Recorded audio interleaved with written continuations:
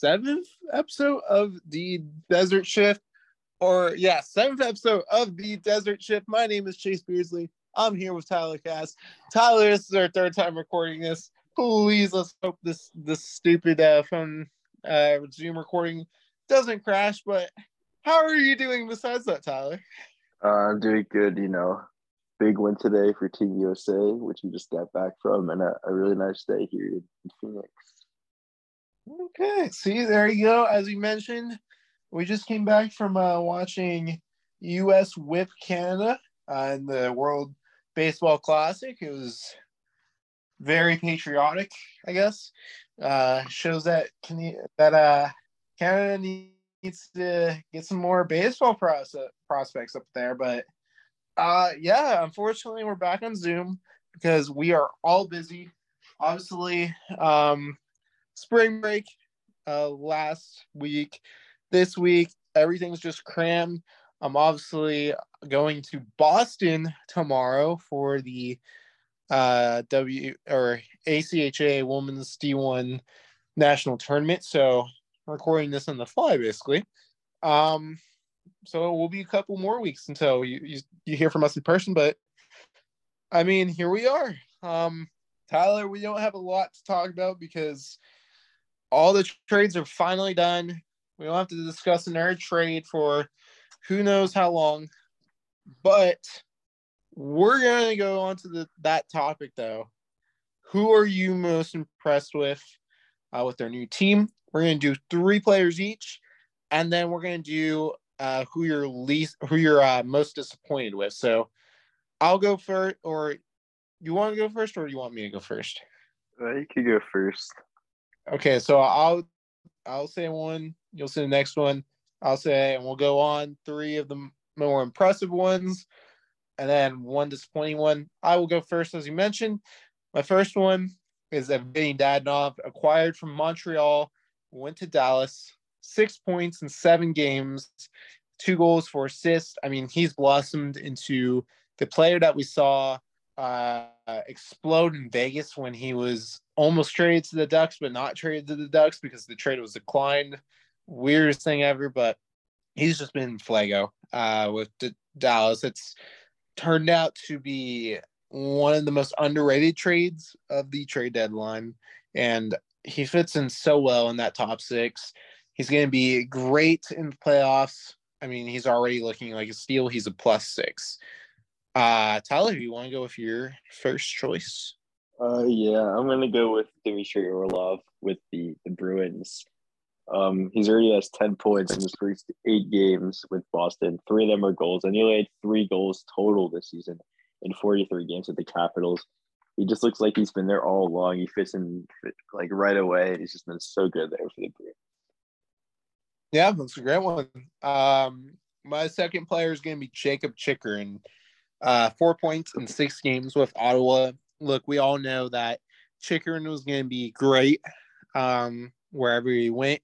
He obviously had 28 points on 36 games with Arizona before he got dealt on a crappy Arizona team. He was a +8 too, which again, on an Arizona team, that's pretty good. He's fitting pretty well with Ottawa, and he's been a good offensive touch to the defense that they have, which is mainly defensive defensemen. But I mean, yeah, it's worked out in spades for him. He loves Ottawa. Ottawa loves him, and he's played really well as a defenseman thus far. But your second player. This happened a while ago, and maybe we get a little bit of the bias, but I'm going to go with Bo Horvat. Just because he's been so important with Barzal going down. He's really stepped up, especially as a leader. His production has dropped off a little bit, but that's because he's taken a lot more responsibility playing a 2-way game. He's been so good defensively, so good on the penalty kill. And he's just really stepped up without, especially missing 2 of their best centers in Pajot and Barzal. He's been a big reason for the Islanders' big playoff push here, and a reason that they're trending towards actually making the playoffs again. Yeah, I agree with you. My third player is going to be Rasmus Sandin, dealt from Toronto to Washington. In his 4 games played, a goal and 7 assists for 8 points. He's a +6. I don't think anyone really expected Sandin to turn out this way, but he has. And it's been great for Washington. I mean, when you deal away Eric Gustafson in a first, that's what you want. And he looks like a key part of that Washington team now. And he looks like someone that maybe Toronto could regret giving away, even though they have defensemen plenty now. But you're the last player that impressed you. I was originally going to go with Brett Ritchie, which 2 goals, 4 points in his first 3 games with the Coyotes. But since you didn't mention him, I'm going to have to go with Nino Niederreiter. 3 goals, 6 points in his first 7 games with the Jets. Only gave up a second to get him, and he's been really good there. I really like this pickup for Winnipeg. When it happened, I thought it was a great trade, and I just think that he's been really great for them. Yeah, I agree with you. For my most disappointing player, I'm going to go with Tanner Jeannot, acquired from Nashville to Tampa. 3 points in 8 games played, and look, I know he wasn't meant to do much. Obviously, Tampa, we all knew Tampa overpaid for him, but when you pay for a first, second, third, and fourth, and a 5th round pick just to get this player, you want at least 1 goal by now. And Jeannot is a -2. Kind of has struggled there. I don't know, man. That trade is not looking the best so far. He does have 14 penalty minutes, so if you want to count that as a plus, there you go. But your most disappointing player. Yeah, I've been debating between 2 players, and these are actually both the big fish of the trade deadline with Timo Meier and Patrick Kane. Well, Meier hasn't been great. He's coming off an injury, and I still think that he's been solid for the Devils. So I'm going to have to go with Patrick Kane. Not that he's been bad either. I just feel like you're expecting so much more from him, especially coming into New York. There's so much hype around this reuniting with Panarin, and I just don't really think he's lived up to the hype. I think it'll happen eventually once he gets more comfortable there. It's hard going from being in Chicago so many years to just a completely new city, new system. But I don't think he's been the hype that everyone was expecting. Yeah, I 100% agree with you. I would totally throw up Patrick Kane as the obvious one too. Again, struggled to fit in, probably because he's so used to Chicago. But yeah, we'll continue to monitor some of these players in their new spots. But yeah, do you want to move on to the next topic? Do you have anything else to add? No, not really. All right. We touched a little bit about this last episode, but we're going to go real in depth with it this episode. Atlanta and Houston as potential expansion teams. Tyler, you kind of had the gist on it last episode. You want to fill all the listeners in real quick? Yeah, so there's been a lot of rumors. It's cooled down a little bit this week, but especially last week, about the NHL expanding back into Atlanta and Houston getting a team. Kevin Weeks made a tweet hinting at it. So did John Buccigross, who works for ESPN. And there's been a ton of just stuff floating around in the air. Who knows when it's going to happen, if it's going to happen, but it's looking now that if the NHL is going to expand again, that Atlanta and Houston are going to be the 2 teams that are 2 cities that get a team. Atlanta, this will be the 3rd time for them. Hopefully 3rd time's a charm. It'll work out for them this time. I've seen a lot of things about how Atlanta, the stadium won't be in downtown Atlanta near where like the Hawks play. It'll be more in a suburban area further away. So hopefully that'll work out better, but we still have to see. Nothing's official yet. It's all just rumors right now. But it'll be interesting to see if the NHL expands and when they do it, because we just had 2 teams coming recently. Yeah, I agree with you. Sorry. I agree with you. I don't think we're going to see expansion for a second, simply because, as you mentioned, we've just gotten 2 new teams. 32 is a perfect number. No other professional sports league, at least the Big Four, has expanded past 32. So I think it's a good place to stop for now. But looking ahead in the future, I'm going to start with Houston because we talk a lot about Atlanta. So I want to start with Houston first. They've been rumored for a while to go get an expansion team. I've been to Houston before. I don't like the weather in the summer. I'm going to be completely honest. It's very moist out there. Will hockey work down there? Yes, 100%. Their fans are devoted. I mean, I look at the Astros and how much they sell out. It will take some getting used to hockey, of course. I mean, happened Dallas, Nashville, Vegas. I mean, you got to learn the sport, obviously, especially in these non-traditional hockey markets. But you have a good building in the Toyota Center. You have an owner that really wants a hockey team down there. I believe Jeremy Jacobs of the Bruins, the owner of the Bruins, has mentioned expanding to Houston at least once. When he speaks, a lot of the owners listen, so that could also be a great sign for Houston. Moving on to Atlanta. Atlanta's just been unlucky. They have hockey fans down there, no doubt. We saw the Thrashers. It worked out there. The problem with the Thrashers was that, one, their building was absolutely awful. They needed a new building. Wasn't going to happen.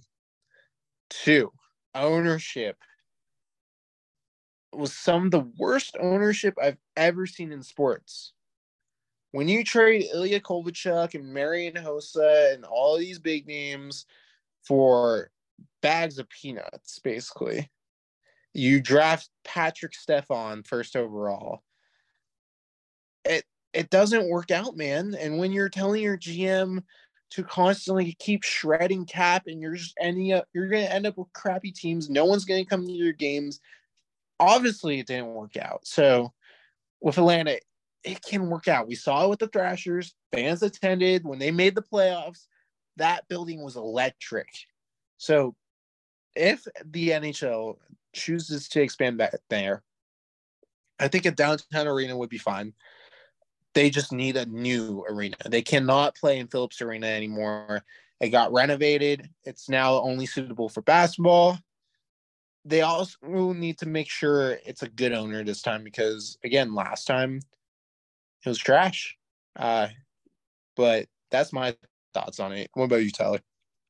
Yeah, just an interesting thing. I'd point out a tweet from NHL to Houston. Vegas put a bid in for their team in 2015 and was announced a year later and started playing in 2017. Seattle put a bid in 2017, announced in 2018, and just started in 2021. So these things they come together pretty quickly. I mean, if we see Atlanta and Houston put a bid in for their teams, I feel like they could get announced and start playing the league relatively quickly.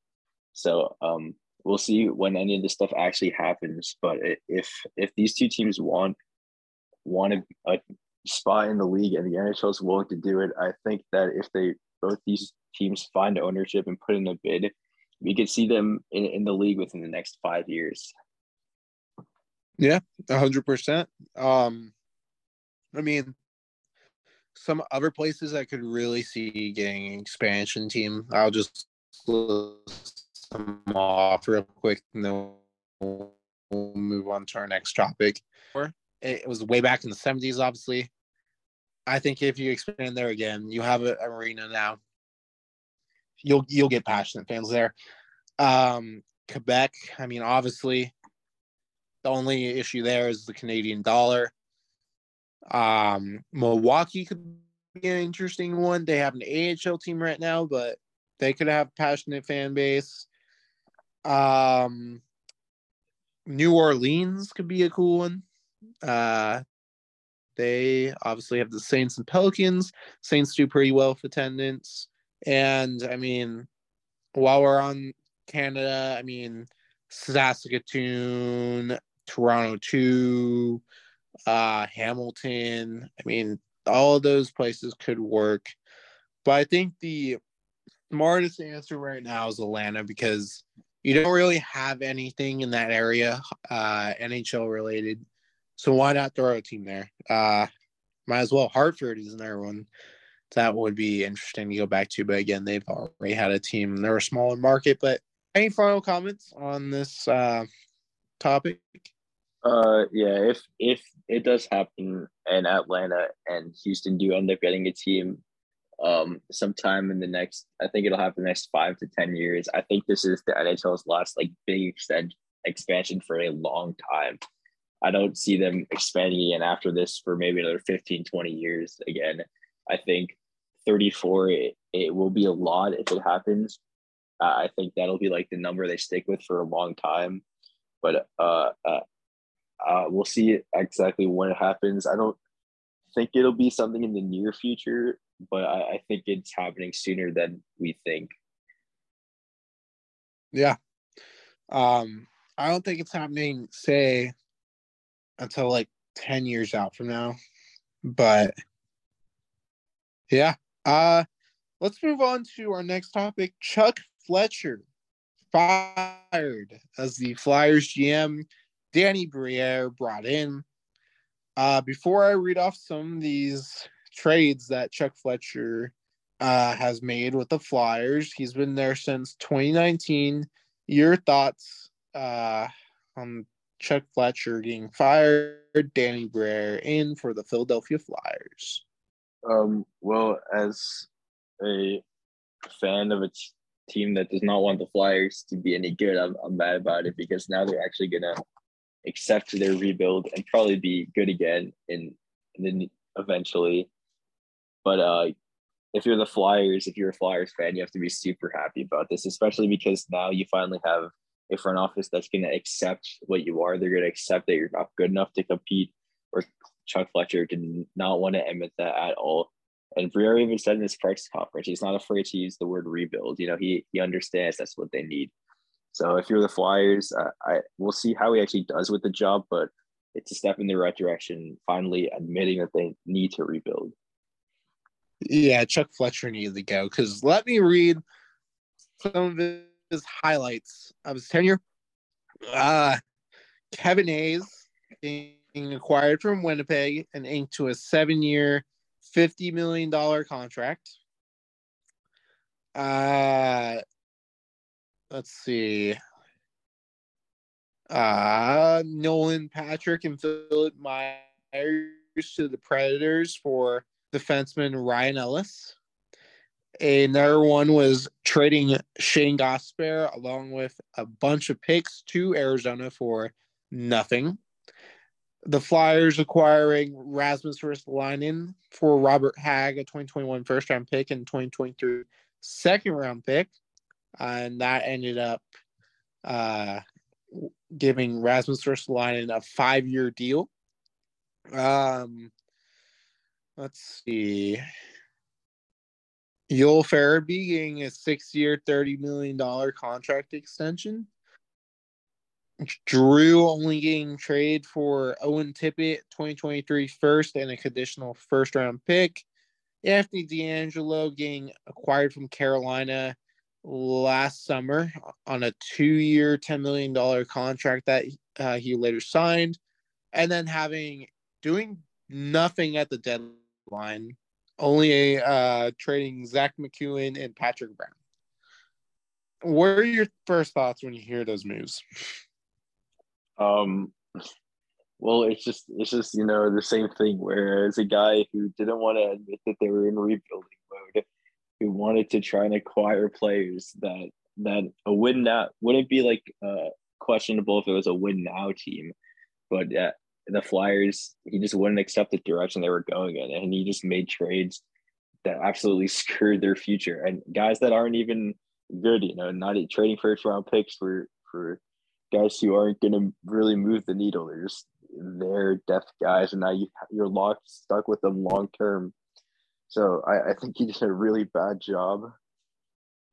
But now Briere has to come in and fix everything he did and just try and get him to a point where even within the next 2 or 3 years they could maybe turn this thing around. Before I get into my my thoughts. What do you think is the worst deal that he made? That was tough. It's got to be Ristolainen. I mean, he traded a first and a second for a guy that's just not good. Like, I'm sorry, but Ristolainen really is not a great player in my opinion. He can hit people. Just a really bad defenseman. And the move just made absolutely no sense to me because I get they needed the defenseman, but they were in kind of a position where they didn't really know how they were going to be. And to me, I don't really get the move. I think it was really bad. Yeah, if that Ryan Ellis deal had someone better than Nolan Patrick in there, that would have been my pick. But since that move hasn't really turned out well for anyone at all, I'm going to go with that Kevin Hayes trade and sign. It's looked awful. Kevin Hayes does not deserve that money. He didn't deserve that money then. Certainly doesn't deserve that money now. I mean, he's been benched by Torts. It's just not been a fun time for him. I mean, he said he wants to be in Philly. He keeps saying that, but does he actually, though? Like, especially with this going on now, I don't know, man. But you said it. Like, he's made a lot of confusing head scratching moves, like acquiring players like Kevin Hayes, Rasmus Ristolainen, trading away Drew for basically nothing, and same with Shane Gostisbehere. That is a rough trade for them. Yeah, I mean that's just rough, especially for Flyers fans. These moves are terrible. They are probably thanking God right now that Danny Briere is taking over because this is terrible. No insult to Chuck Fletcher. I'm sure he's a great dude, but just every single deal or move that he made, most of them were terrible. The Joel Farabee deal is not looking great, making $5 million a year and only has 9 goals in 65 games. The Carter Hart deal is, I mean, I don't know how you screw that up. He didn't, so that's good. I would say his best trade so far, check that trade. Voracek was dealt to Columbus for Cam Atkinson. Atkinson's been great with Philly. I would say that's hands down his best trade. But other than that, man, like not a lot of good moves here. But any final words, Chuck Fletcher, good old Chuck, before we leave for our next topic? Can you hear me? Yeah, uh, yeah, I can. Hey, words on the Chuck Fletcher. Yeah, I know it's not totally his fault, but also Sean Couturier is in his first year of a 8-year contract with a cap of 7.750 million. So Yeah, he's signed until 2030, and I know it's Couturier's had a ton of injury problems, but this contract is looking so bad right now. I mean, he's already 30 years old, and you're paying him uh over 7.5 million for the next 8 seasons. Is just that's looking so bad right now. Um, and I think Couturier will come back solid. I don't think he'll be the player that he was, the Selke winner, but yeah, that's another rough contract. I'm really interested to see what happens with Torts because I don't think Torts is going to coach a rebuilding team. And now no, that they've kind of accepted the rebuild, I doubt Torts sticks around any longer. I could see them getting rid of him even after the season and bringing in a younger coach to help with development of some of these younger guys. I don't think Torts is the right guy right now. The hire didn't make sense at all when they brought him in. The only reason they brought him in is because Fletcher wanted a guy who could win them games, and he's done that. He's won them games with a not super talented roster. But I think now that they've kind of accepted the rebuild, they're going to get rid of him. Yeah, I don't know, but that wasn't a great hire in itself. But yeah, so Chuck Fletcher out, Danny Briere in. We'll see what he does. Tyler, do you know what our next subject is? No. Oh, well, here you go. Oh yeah, the Bruins. Yep.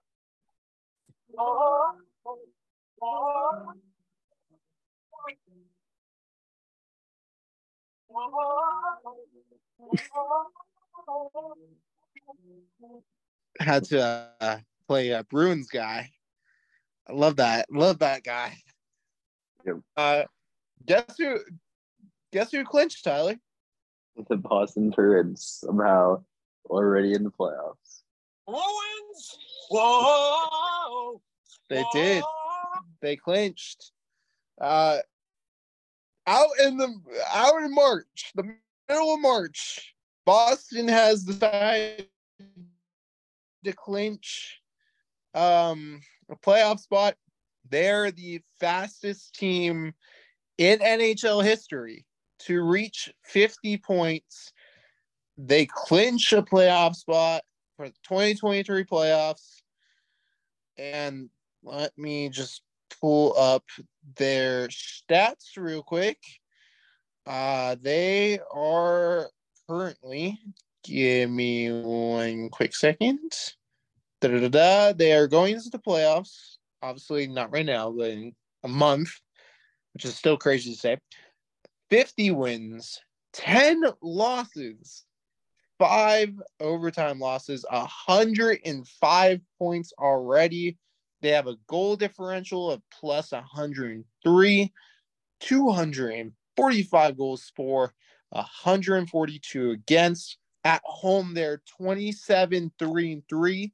Away, they're 23-7-2. They're on a losing streak right now of 1. But their last 10 games, they are 8-2-0. They are led by David Pastrnak, who has 88 points. 46 of them are goals, by the way. Next closest is Brad Marchand with 55 points. David Krejci, 51 points. Patrice Bergeron, 49 points. Pavel Zacha, 45. Charlie McAvoy with 43. Goes on and on. Obviously, they have some new acquisitions like Tyler Bertuzzi games. There's also Garnet Hathaway, 3 points in 8 games. And then you get to the cream of the crop. Linus Ullmark, 33 wins, 4 losses, 1 overtime loss, 1.89 goals against average, a .938 save percentage, and a goal. Jeremy Swayman, 16 wins, 6 losses, 4 overtime losses, a 2.37 goals against average, and the .913 save percentage. Tyler, those were some impressive stats that I just read. I mean, take it away with the Bruins. I mean, they're impressive stats, but it's all going to be nothing unless they win the cup. I mean, you gotta go into the playoffs and you gotta win there. We saw Tampa do this a few years ago when they had an incredible regular season just for them not even to win a single playoff game. So what they're doing now is super impressive, but you can't take your foot off the gas at all. You need to keep riding out till April and still win some games in the playoffs and win the cup for it all to really matter, in my opinion. Now, before I talk about playoffs,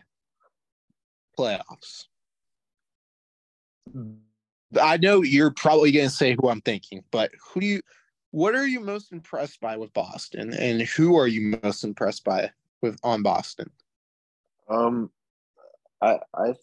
honestly been super impressed with their coach Jim Montgomery. I think he's been really good, especially after he got fired in Dallas after he wasn't great there. I got quit. He went to the after that whole thing, we went to he was great now. the assistance program there, and I think he's been really, really great.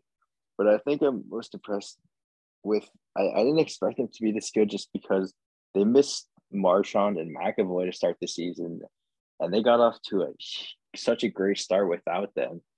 And I really wasn't expecting that. I was expecting them to be good, but I expected them to struggle a little bit at the start, and then once they got those two back, really pick it up. But came out flying right out of the gate, and still picked it up more when they got their two top players back, and they just really haven't slowed down.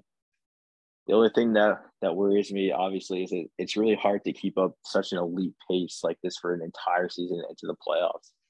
So, sometimes we saw it with Tampa to take your foot off your gas a little bit, and you kind of get exposed. So I think that's the most important thing for them is just being able to keep it up.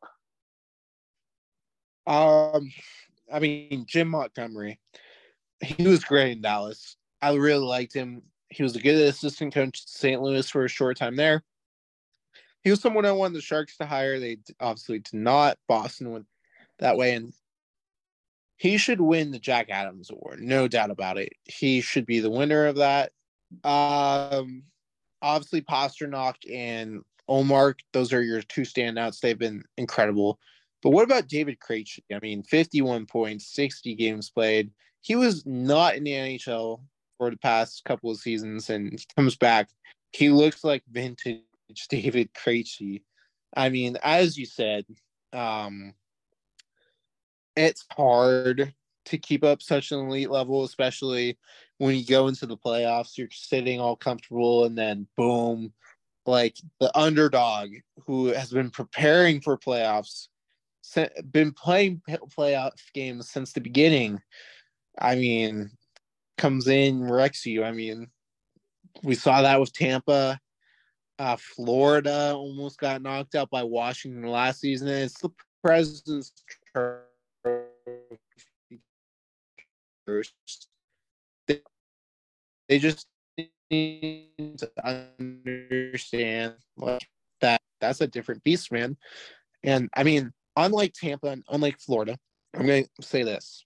This team is filled with playoff performers and playoff players that have seen and won cups.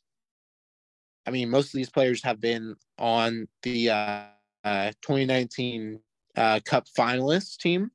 Some of these players are from the 2011 Cup win, and that's where I think it differentiates from Tampa and Florida. Florida didn't even win a round before they won that round against Washington.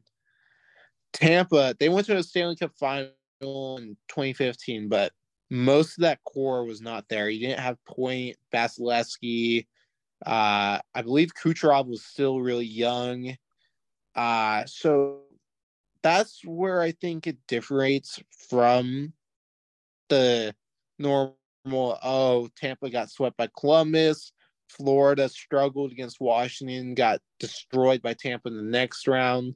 I believe Nashville, the year where I don't know if did Nashville get eliminated when they got eliminated by Winnipeg when they won the President's Trophy, right? I think so. But 2016. I'm not, or 2018. 2018. Yeah, the year after they went to the Cup final. So I'm not even gonna throw them in that because that was a tough series. But that's the one thing I think everyone's worrying about for Boston. I think you're worrying about it, and something like I'm kind of lax about because this team again filled with so many players that have experienced playoff hockey, long runs in playoff hockey. Some of them are cup winners like Marchand, Krejci, and why am I forgetting one? Bergeron. Why did I forget Bergeron? But yeah. Any thoughts about Boston other than that? Just one guy that I think has kind of stood out a little bit is Jake DeBrusk. Just because he's in the 2015 draft when the Bruins had those 3 picks in a row. The Bruins could have had a lot of talented players. People were calling Nebraska bust for a while. They could have had all these guys: Kyle Connor, Barzell, like Aho. And he struggled a lot, especially during that COVID season. I believe he requested a trade. He wanted out of Boston. It didn't happen, the trade, and he really just kind of, instead of being like all mad about it and not wanting to play in Boston anymore, he kind of just realized that was the situation, and he just kind of turned it all around. And he's been really, really good this year. Yeah, I agree. So stepping back from Boston, looking at the league as a whole, currently in the league, you got Carolina, New Jersey, the Rangers, top 3 in the Metro. Boston clinched, obviously. Toronto and Tampa, top 3 in the Atlantic. Pittsburgh and the Islanders, currently holding on the wild card spot, but Florida, Buffalo, Washington, Ottawa, even to Detroit to some extent, all in that hunt. Philly, Montreal, and Columbus are out of it. In the West, Dallas, Minnesota, Colorado, your top 3 in the Central. Vegas, LA, Seattle, your top 3 in the Pacific. Edmonton and Winnipeg currently hold the 2 wild cards. Nashville, very, very close. Calgary's there too. And then out of it is currently St. Louis, Vancouver, Arizona, Anaheim, Chicago, and San Jose. And that is your current playoff picture right now. Do you see anything that intrigues you, Tyler, when I read out those standings? Do you think these are going to be the final standings? What are your thoughts here? I think these teams will be the final standings, but there's definitely some things that I think could flip-flop. I think with Svechnikov being hurt, I think the Devils could make a run for the top spot in the Metro. I think they're tied right now with the Hurricanes, but the Hurricanes might have some games in hand. They have 1 game in hand, and they're tied at 94 points per. Yeah, so I definitely think that could flip. I think Colorado could definitely overtake Minnesota for second in the Central. I think Colorado has some games in hand, and they're also getting healthy now. And we don't know exactly when Landeskog is going to be back, but they're relatively fully healthy right now. I could see LA making a run for the first seed.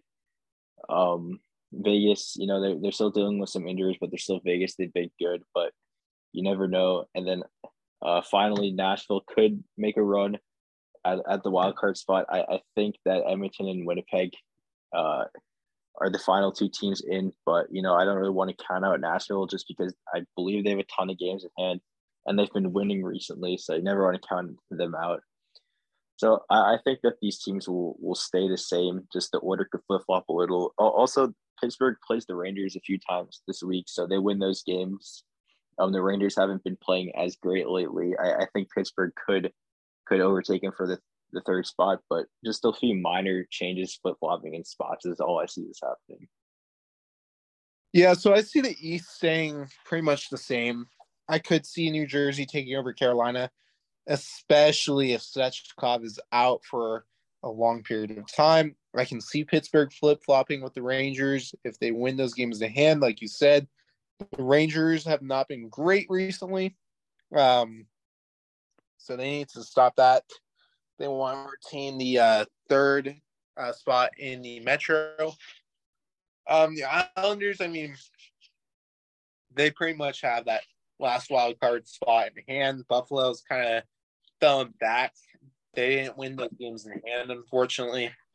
Florida would be the only challenge I see to them. They do have 1 game in hand, but I don't think they're going to get that last wild card spot. And Washington's quickly falling out of it. Ottawa was the other team I could see, but we'll see how they do in their final stretch of games. I think they were already too far out of it. Next season, though, they are a scary, dominant force I would not want to face.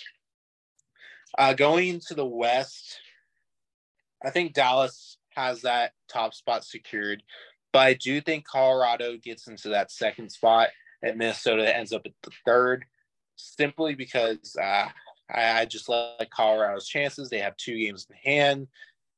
If they win those 2 games, they're tied with Minnesota. I think they have a better team than Minnesota. But it kind of feels like that Colorado-Minnesota playoff matchup is going to happen unless Winnipeg makes a resurgence and Colorado falls out of it. But I think Colorado and Minnesota are pretty much secured. I think the Pacific is going to end up the same as is. I think LA and Seattle might flip-flop, but I think Seattle is staying the third. LA, I like their team, but I think Vegas is already kind of too far ahead and too much on a roll to get caught. Winnipeg is the one I am worried about because Nashville has 3 games in hand on them. Now, if Nashville wins all 3 of those games, they are tied with Winnipeg for that final wild card spot. Winnipeg would have the tie advantage because they would have more wins.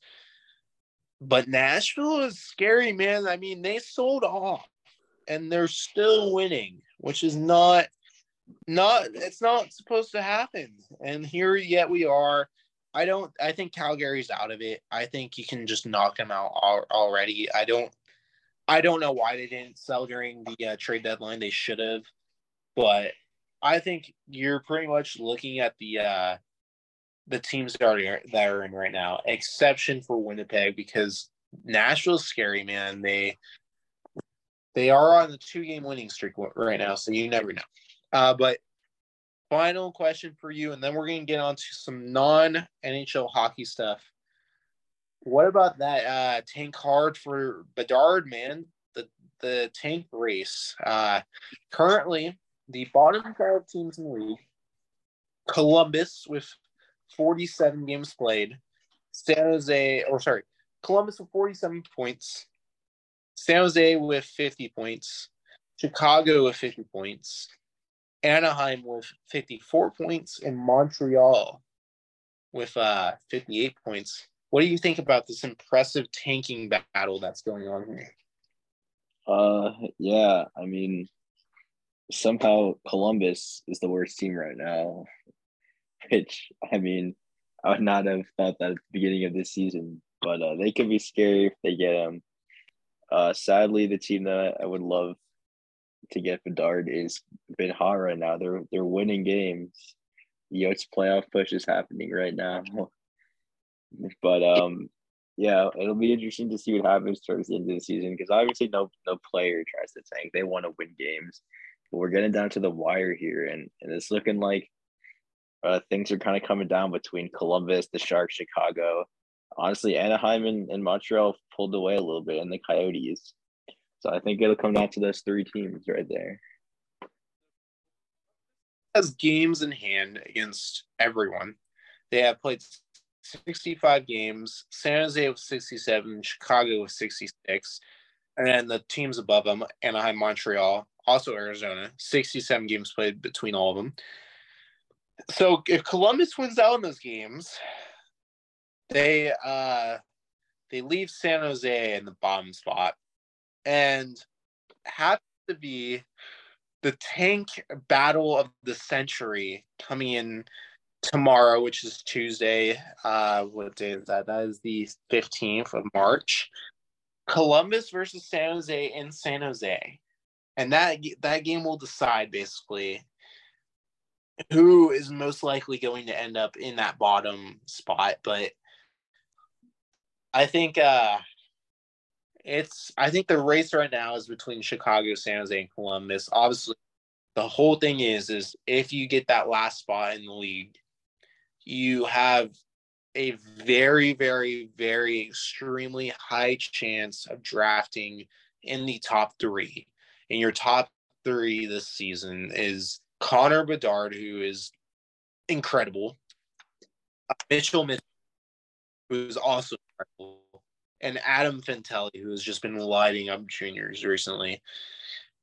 And if you're any one of these teams, that is a gem to get, especially Connor Bedard, who is basically being heralded as the next great one, the next Connor McDavid, next Sidney Crosby, next Wayne Gretzky. I mean, he is being put on the biggest pedestal known to mankind. Everyone wants him. So, Tyler, before the draft happens, before the draft lottery happens, fingers crossed it's San Jose. I know you want Arizona to get him, so we're going to move Arizona out of the way. Who do you think, no bias, by the way, is going to get Connor Bedard? Honestly, I think it's a tough one right now, but I think Chicago is going to end up with him. That was my selection too.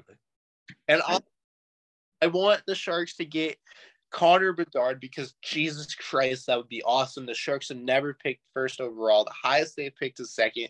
They've only done that once. That was way back in '97 when it was Patrick Marleau. Man, that would be nice to get Connor Bedard on my team. But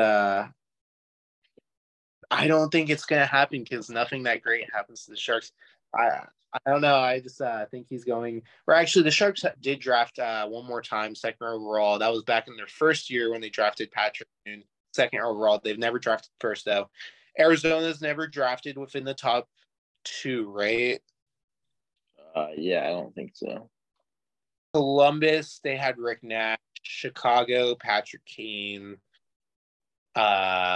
Anaheim has drafted first overall. Montreal, Guy Lafleur. We all know that trade. Hold on. First overall draft for Anaheim. I don't know if Anaheim has drafted first overall. I don't think they have. They've because Ryan Getzlaf was 19, Mason McTavish was 3. What was that? McTavish was 3rd. Paul Kariya was 4th. Yeah. Oldowski was 2nd. Second was Steve Root. Wait, nope, that's in different round. I don't think they've drafted in the top spot yet. Bobby Ryan, 2nd overall. Yep. Draft. Yeah, I don't think they've drafted first overall before. So between those teams, the only teams that haven't drafted first overall would be San Jose, Anaheim, Arizona. Within the so who knows? But there's our picks. Any final regards on Connor Bedard or the tank for Connor Bedard or anything? I think the Yotes are in a really good position right now because they do get the Senators pick. Right now, it's looking like the Senators pick is going to be somewhere between like 5 and 12, which means the Yotes will get the pick. So in this draft, I think the Yotes can end up with like 5th and like 9th overall, which I think is really, really good. Yeah, I agree. We're moving on to something not NHL. We're in breeze through these final 2 topics. The ASU men's hockey season has finally came to an end. Josh Doan ends the season 2-1 in OT, defeating LIU Sharks. Tyler, first, just run me through the season, your thoughts on the season, and then your standout player, and then a player you think needs improvement. I think it was a disappointing season just because there was so much hope coming in. Getting Mullet, it's just such a strong start to the year, getting a few wins against some really good teams, especially that win in Vegas. Then coming home and beating Minnesota, just going on a run at Mullet. I think they had a 7-game win streak at one point, something like that. And there was just so much hope, and then just everything just fell apart. And they just finished the season under 500 when this team was honestly a lot better than the record showed. So the best player, in my opinion, is probably Robert Mastrosimone, second round pick a few years ago by the Red Wings. I think he had a great year. It's kind of hard to decide between him and TJ Sendefelter, the goalie, because TJ was so good for so long. He carried so many games, but he started to struggle a little bit at the end. So I'm gonna give it to Mastrosimone. And disappointing, I would have given it to Doan, but he really picked it up at the end of the season. He struggled for a while, but he always found out a way to put up points. It's kind of hard to pick out like one specific player, but I might have to go Lucas Sillinger. I feel like that's kind of a name that a lot of people know, especially with his brother being such a high pick.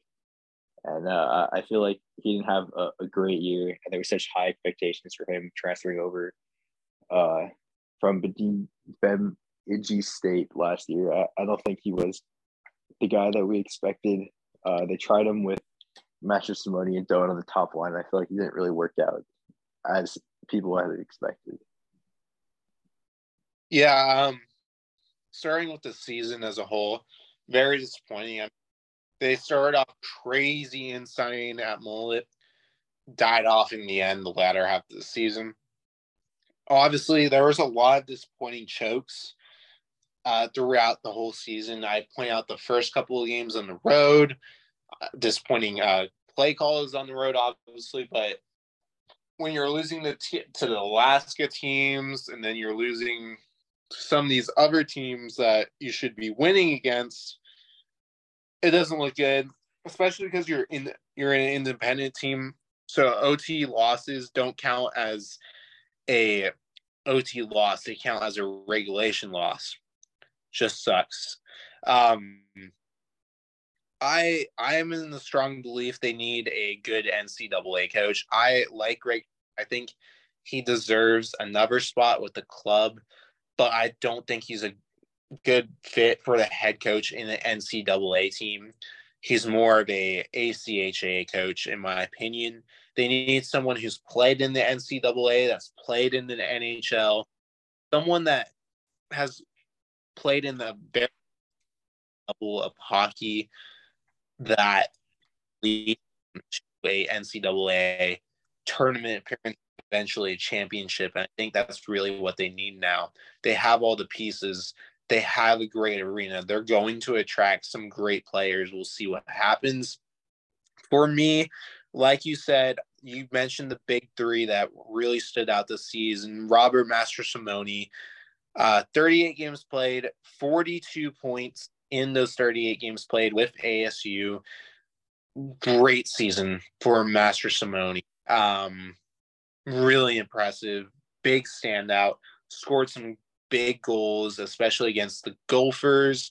He also scored the game-winning goal in Vegas.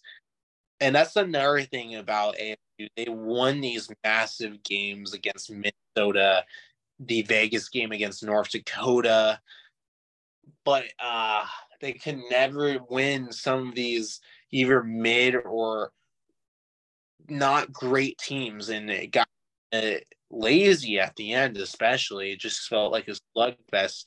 Another great player, TJ Sempipelter, as you mentioned, had a .913 save percentage at the end, 2.84 goals against average, 36 games played. He led the whole NCAA in save percentage, save for shots, or shots taken against him. And that was impressive.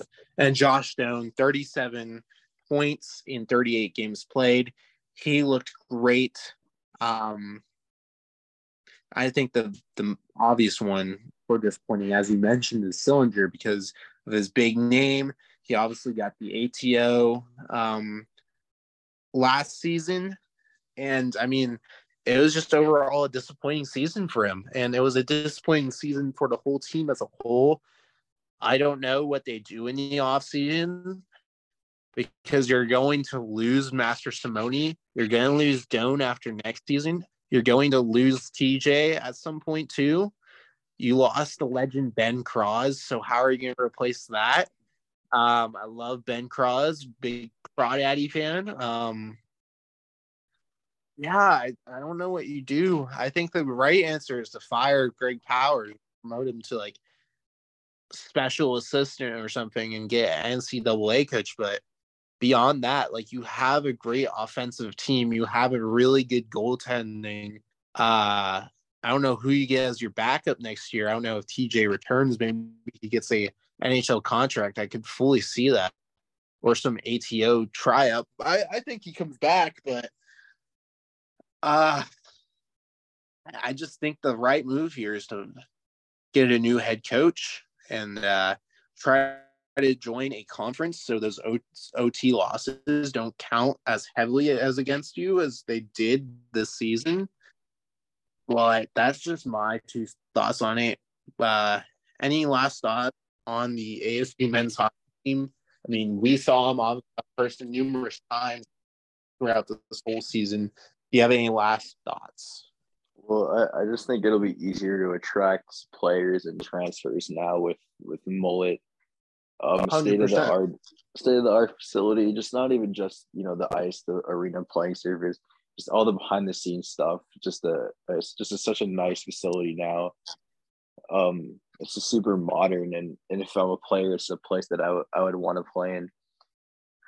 But yeah, I think that they're going to try and keep most of the team intact together for next year. You're obviously going to lose players who are seniors, but we'll see what happens with the transfer portal, with new commits.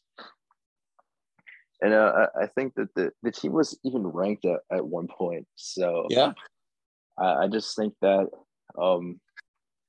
they kind of just took their foot off the gas, after such a hot start. And I think that was just the biggest problem. And if they want to start making the playoffs, competing for national championships, then they need to just play a full season effort. Because honestly, towards the end of the season, it just felt like nobody was really trying anymore. They just kind of gave up.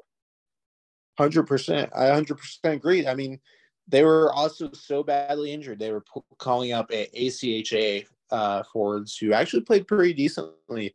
Honestly, almost played better than the regulars. But I completely agree with you. Mullet, I mean, you see that with the ASU women's hockey team too. It's attracting a lot of players. You're going to attract some good players, but the current core you have right now, Doan, Sempi Pelter, Sillinger, you have Jack Judson, you have Dimitri Kuzum. I cannot say his last I name. think he's a senior also, Kuzmonsi is. Yeah, so But he's yeah, pretty much gone. even guys on the back end like Level, Ty Murchison were really great this year. Yeah, Ben Cruz, I mean, legend in that. First But career I would, shutout for Cross this year. yeah, hopefully he signs with an NHL team. But I mean, I think next year is your last year with this current core because most likely Doan is gone next season. Sempi Pilter's gone next season. You have one more chance.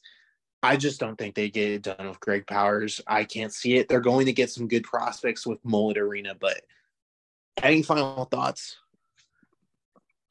No, I think that Powers is loved by Ray Anderson. I'm not gonna get into the whole thing with the college sports and all that stuff, but I don't think Powers is going anywhere anytime soon. No, I don't think so either. Final thing, gonna do this, gonna see if this works out in our favor.